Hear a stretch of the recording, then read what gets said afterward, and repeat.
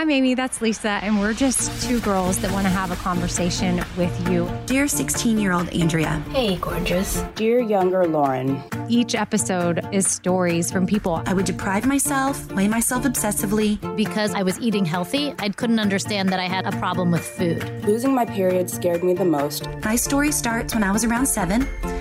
That's when I started to hate my body. Body image is like our inner picture of our outer self. Healthy behaviors play a much bigger role in our health than the actual number on the scales. Internal dialogue can be so powerful, and often it's super negative and critical in a way that we wouldn't talk to other people that we care about. When you start to share your story, that gives other people the courage to share theirs. I know you would be proud now of how far you have come in your relationship to food, exercise, and to yourself. I felt freedom. I've gained relationships. I've found my true sense of self-worth. There's one thing I need you to take away from this. You're going to be okay.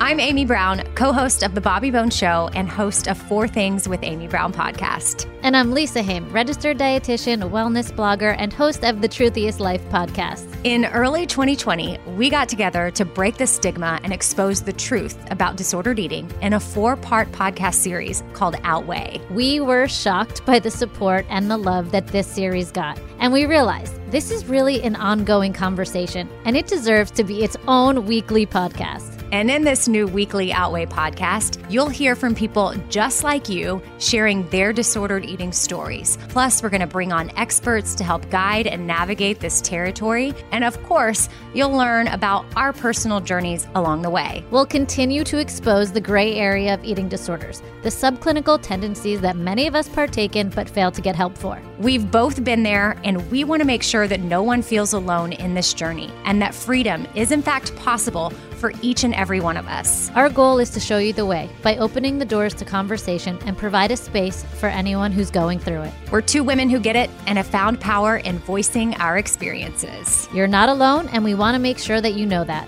We hope to be a small part of your healing journey, helping you live your most aligned life free of food and body image captivity. Because you're here to do so much more with your life. We look forward to you joining us each week so that you never lose sight that a life without disordered eating outweighs everything.